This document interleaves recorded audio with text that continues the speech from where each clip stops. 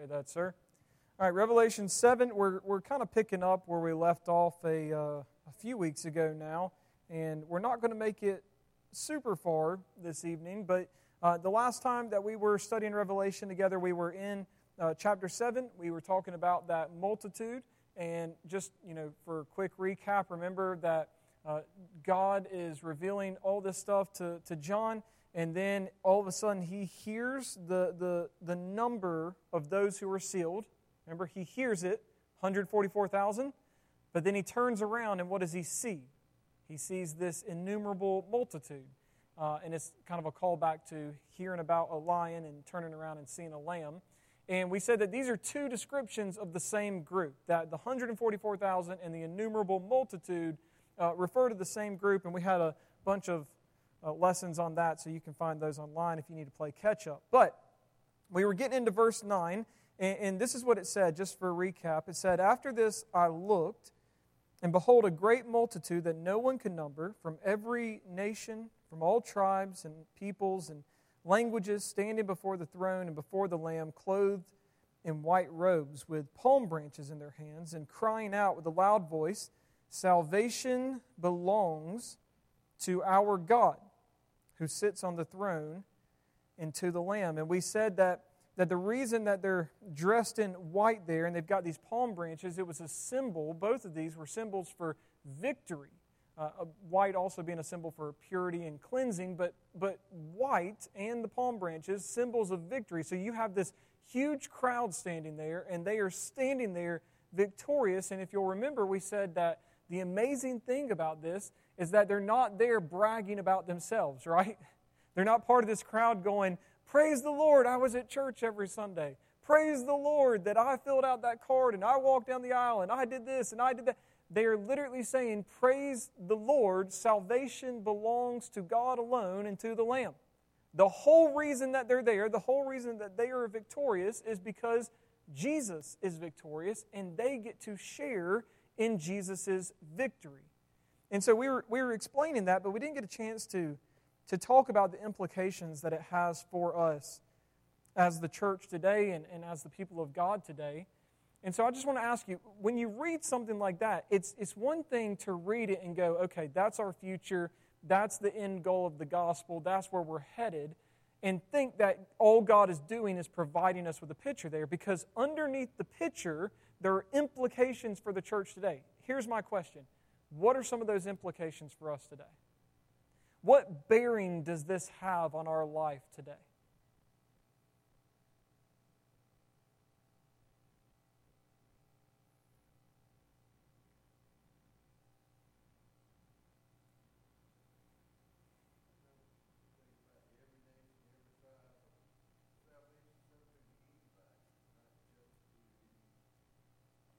Okay. Yep, concept, but yeah, press it forward. Now make it personal to the church, Doug. Exactly what you said. He's talking about all these tribes, nations, tongues, languages. Salvation is open to anybody from any place, not just one group of people. So what does that mean for us? What must we do? Believe in Christ, okay. Joseph? Evangelize all types of people. That's the implication for the church today. If you see, imagine, like you've got a puzzle box, right? And I don't know if you like doing puzzles like Anna and I do. That's a fun date night for us, is puzzle and an audiobook, because we're 82. So, but you dump out all the pieces, and as you're putting it together, what do you need to do? You look at the box to see what the final product's going to look like, right?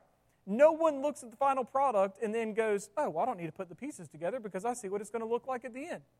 No, if you want it to look that way, what do you have to do? You got to put the puzzle together. You got to do something. And so God's given us this vision of the end goal of the gospel here, what is going to be the reality in the very end. But in order for that picture to become a reality, it means that we have to do something now. We have to go and reach all people for Christ. And listen, I know that's something that we throw around a lot in church. That's something we say a lot in church, and everybody wants to say, "Amen, I get it, I agree."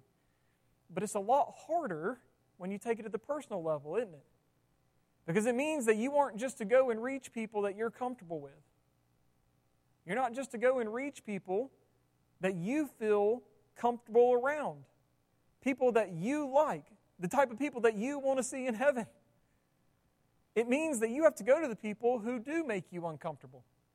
It means that you've got to pray for the people who sometimes tick you off, the people that you don't necessarily want to be praying for. It means you go and pursue those who are directly opposed to God and His kingdom and to Christians. And those are the people we are called to go and reach.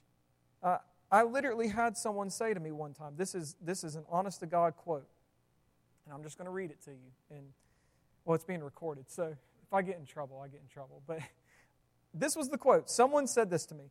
Why do you focus so much on people in other countries? Why don't you stop worrying about Africa and focus on our own area? Now, I did clean up the language a good bit because the original quote had a lot of other language in it. But that was a quote that was actually said to me.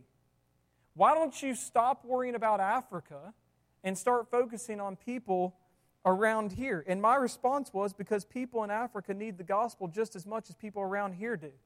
And they don't have the access that we do. There's this undercurrent of animosity towards people that we don't necessarily like, right? We have this idea of I've got the type of people I want in heaven. I've got my friend group. I've got people around here that I'll talk to Jesus about. But then when you realize that people in Africa are our responsibility, every tribe, every tongue, every nation, every language, every people, they are the church's responsibility. So it doesn't matter if we are in Africa or if we're in Easley. They are still people who need the gospel. Now, obviously, we do focus on people around here. We do stuff for our area all the time.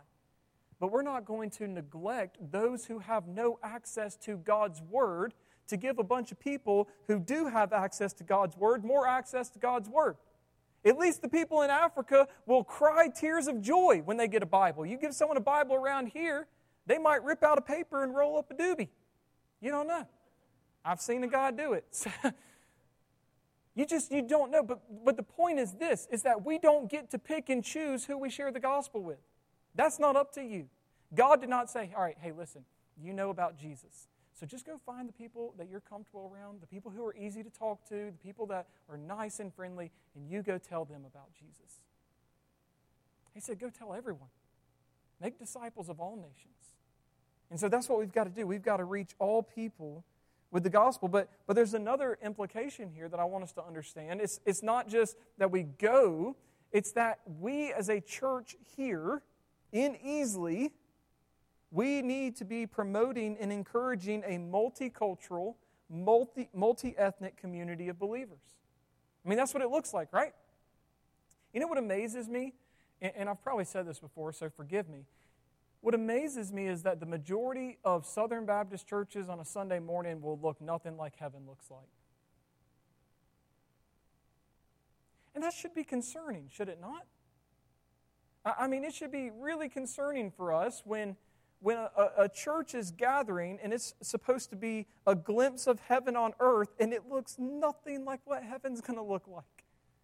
Because heaven is not going to be filled with only middle-class white people. That's not it. It's going to be this multi-ethnic, multicultural group. But here's my word of caution on this. There's a right way to do this and there's a wrong way to do this. Because a lot of people in our world today want to talk about multiculturalism, multi-ethnic, all that kind of stuff. And you can fabricate that a good bit. Right? This is what no one wants to talk about when it comes to popular church movements, because you can go into some of these big churches and they will be multicultural, multi-ethnic, but they have gone out and basically pursued this as though this is the end-all, be-all. We have to be multicultural. We have to be multi-ethnic, and if we're not, then we're not a true church. But the point is that a local church is supposed to be a representative body of its community. And so if your community is primarily white, then your church, if it's primarily white, it is actually representing the community in a good way. That's not to say that you turn people away, but that's not to say that it's not a true church because it's not multicultural, multi-ethnic. Does that make sense? You can fabricate this just for the sake of putting multiculturalism on a pedestal. But if you're living in an area that is not primarily white, and it does have people from other ethnicities and races and cultures and things like that, then the church in that community should look like that community. And if it doesn't, then the church is failing to do what it's called to do and be who it's called to be. This is something that we should encourage. So there is a wrong way to do it, but the right way to do it is that if we have people who do not look like us come through these doors, we don't turn them away or make them feel bad because they don't look like us. I'm going to be preaching on this in 2 weeks, so more on that later. But the point is that any person should be able to walk through these doors, whether they are white, black, Asian, Hispanic, anything else, whether they are rich and dressed in an Armani suit, whether they are poor and they have holes in their jeans, which are my favorite kind, and they're just walking through. It doesn't matter. They should be welcome amongst God's people because God's people come from all tribes, all tongues, all nations, and all peoples. And so we should be encouraging this. And it really gets down to the root of what's in our heart. Because if you look at people of color and people of different races differently than you do people who look like you, then it means we have failed to understand the gospel. Because here's what's interesting. When the gospel was first being proclaimed, we would have been the people who didn't look like everyone else, right? If we had been over there with Jesus and His disciples and His apostles, we would have been the odd man out. They were not white. Thankfully, we don't have one up right here, so this is good. But the popular picture of Jesus being this blonde-haired, blue-eyed Jesus, that's not Him. He's from the Middle East. He's a Jewish man. I mean, He looks like Middle Easterners do today. And so we would have been the odd people out. Imagine that we wouldn't have been welcome amongst the early church because we look the way that we look. Can you help the way that you look? Can a leper change his spots? No. You have no control over that. So why on earth would we hold that against someone when we should be telling them how to be saved and reconciled to God in Christ? So there are deep implications here. The big one here, though, that I want you to understand, it's not just that we go out and evangelize to see this goal realized. It's not just that we promote this multicultural, multi-ethnic, mixed assembly of believers, but we have to make sure that people know the one true way of salvation. Which means that every person in here, whether tonight or on Sunday morning, you have to know the one true way of salvation. And that sounds like an easy thing, right? I mean, look at us. We're Christians. We're in the South. Everybody knows the gospel around here. Everybody knows about Jesus. Everybody knows Jesus died on the cross. But that doesn't get at what the heart of the gospel actually is. Because it's not just, do you know that Jesus died on a cross? It's what are you trusting in for your eternal salvation? And if you talk to the majority of people in our area, you know what their response is going to be. You ask someone, hey, you tell me right now, you die today, are you going to heaven? Of course I am. Okay, what makes you so confident? How can you say with such confidence that if you were to die today, you are going to be in glory with God forever? And they'll say, because I've been in church my whole life. I know Jesus died on the cross. When I was 8 years old, I prayed a prayer. I asked Jesus into my heart. I filled out a card. I walked down an aisle. I was baptized, and I've never been worried about it since then. Cool. How have you been living since then? Has there been any indication at all that God came into your heart and made you a new person? Has your lifestyle reflected this change that has taken place? Because salvation is the greatest change that can happen to someone, correct? Conversion is literally you were dead in your sins and God made you alive in Christ. Imagine you walk into a morgue and you were surrounded by a bunch of dead bodies, okay? You're expecting everybody to be dead. Imagine one of those corpses sat up. That's going to be crazy for you, right? You're going to be jumping. That's a life-altering experience. It shouldn't do that. Corpses should not do that. You're going to be visibly changed by that experience. If you were a dead person and you've come back to life, that's worth talking about. There's going to be a noticeable difference there. I heard one preacher say, he was preaching somewhere, and he said, imagine I was late. And he said, and I gave the excuse, well, I was on my way. I was trying to get here on time. But as I was on my way, I got hit by a bus. And so that's why I'm late. And he said, the person who invited me would look at me and go, you don't really look like you were hit by a bus. Like if you were actually hit by a bus, there would be something noticeable here. There's some broken bones. You're walking with a limp. You're pretty dirty or something, but you don't really look like you've been hit by a bus. Because if you were hit by a bus, that would be apparent to everybody, right? And if you were truly a Christian, that should be apparent to everyone. And so my question is not, do you know that Jesus died for you on the cross? My question is not, do you believe that there is a God? My question is, what are you trusting in? What is your hope in? What is your confidence in for your eternal salvation? And if it's anything other than the fact that Jesus lived for you and died for you and rose for you and is now interceding for you, you have no hope. You've misplaced all of your trust, which is what is happening with so many today, right? Again, we say that we know the message of salvation. We're like, and so I'm telling you, like, we've got to know it. People say they know it. But then look at people like my friend who walk away from the faith. They knew the message of salvation and they traded it in for something else.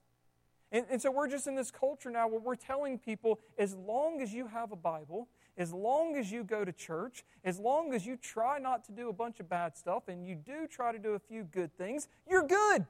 You're going to heaven. And we have led people astray. I've talked with people. It would disturb you how many people I've talked to as a pastor who have come to me, and I'm talking with them, I'm counseling them, and they've said, Pastor, I'm not worried about my salvation. I give a tithe every week. I'm here as often as I can be. I've been in this church. I've been a good member of this church for this long. I'm not worried about it.